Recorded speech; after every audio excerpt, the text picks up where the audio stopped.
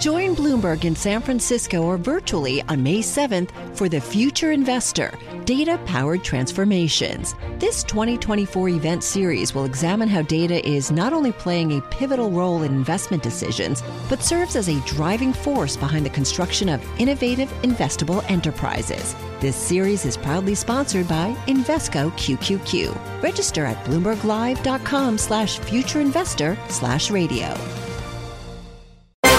This is the Bloomberg Business of Sports show, where we explore the big money issues in the world of sports. I'm Michael Barr. I'm Scarlett Fu. And I'm Damian Sassower. Big news in the Big Ten, a big deal. The Big Ten has hit a huge $7.5 billion deal for the TV rights with Fox, CBS, and NBC, Scarlett. Yeah, it's pretty remarkable because the last deal they had, which is still in effect right now, is a 6-year, $2.6 billion contract that goes through next July. And then after that, 7 years, $7.5 billion deal split between 3 different networks, which is interesting. It's kind of like a miniature NFL deal. Well, I think what's massive about it right now that USC and UCLA have joined the Big Ten. Yes. I mean, it opens that conference up to, the Los Angeles TV market, right? So I think, my goodness, what a contract. And I think that kind of justifies it, no? Well, now the Big 28. what it will be in a couple of years. It would be in a couple of years. Yeah. Good for them. But see, we're back down to the 2 big conferences now, the Big Ten and the SEC.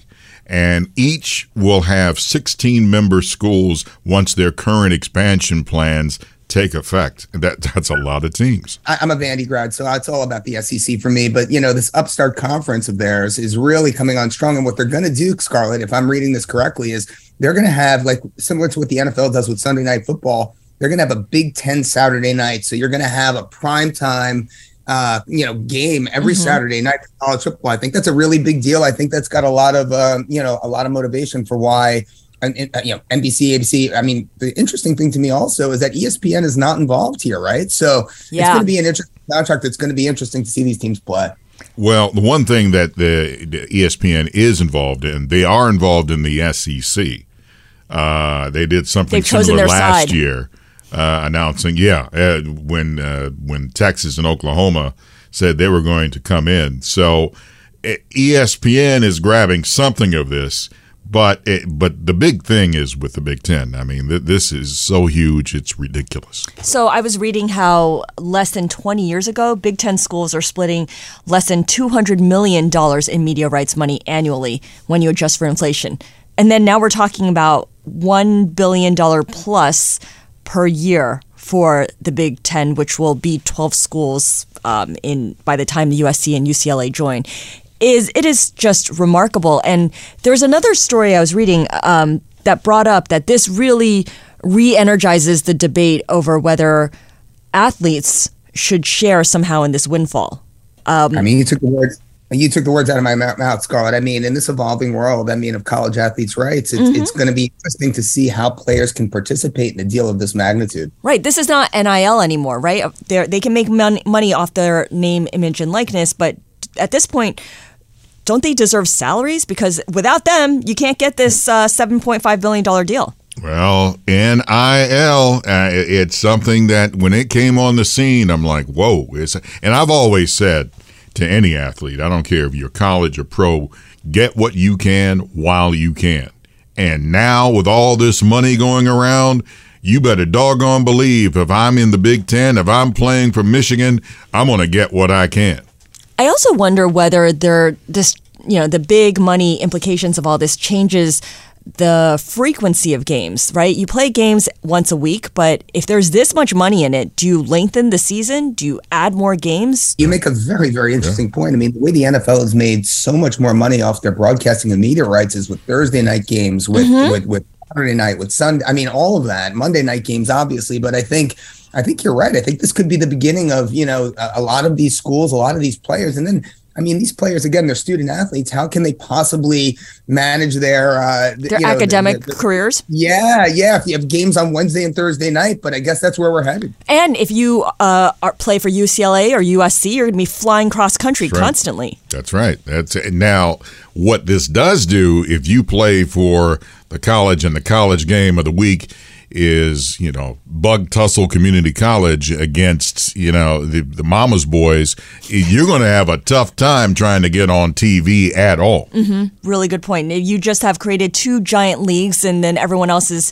an afterthought. It just does not matter. Yeah, it's Damien. It's this gap is going to be pronounced when you see this deal. And I think what you're seeing also is there's been some negotiations going around about the NCAA and its authority over college football and whether or not. I mean, if we're all just to make our audience aware, there's another organization that runs the college football playoff, CFP, and there's been talk about CFP taking a bigger role in NCAA sports and NCAA football from a governing perspective. So I wonder what this means for that. I think the one thing, too, that I noticed about all of this, and Big Ten Saturday night is going to be good. If you are a big fan of Sunday night football in the NFL, Saturday night college football is going to be on steroids compared to what it was in the past. It's going to be massive. And look, I mean, it's this kind of is right in the real wheelhouse of legalized sports gambling, right? I mean, the fact that you now have a marquee matchup every Saturday night, I mean, it's just going to grab so much attention. And if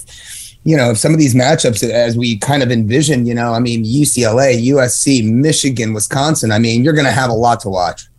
So Friday night is high school football. Saturday night is college football. Sunday night is NFL. Monday night is NFL. Thursday night is NFL.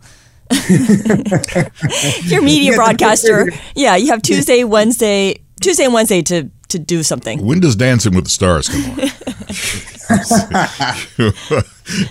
Not that anyone watches TV that way by appointment, aside from sports, right? Dancing with the Stars you can watch Saturday during the commercial break. This is the Bloomberg Business of Sports podcast. I'm Michael Barr. Catch us here each and every Monday, Wednesday, and Thursday, exploring the world of money and sports. And catch me on Twitter at Big Bar Sports. I'm on Twitter at Scarlet Fu. And you can find me on Twitter at DSasshour. You're listening to Bloomberg Business of Sports on Bloomberg Radio around the world.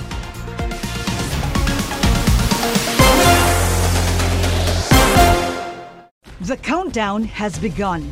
This May, 1,000 global leaders will gather in Doha for the Qatar Economic Forum powered by Bloomberg, held in conjunction with our official partners, the Qatar Ministry of Commerce and Industry and Media City Qatar, and premier sponsor QNB. Join heads of state, influential ministers, and leading CEOs to make new connections and gain unique insights. Learn more at QatarEconomicForum.com.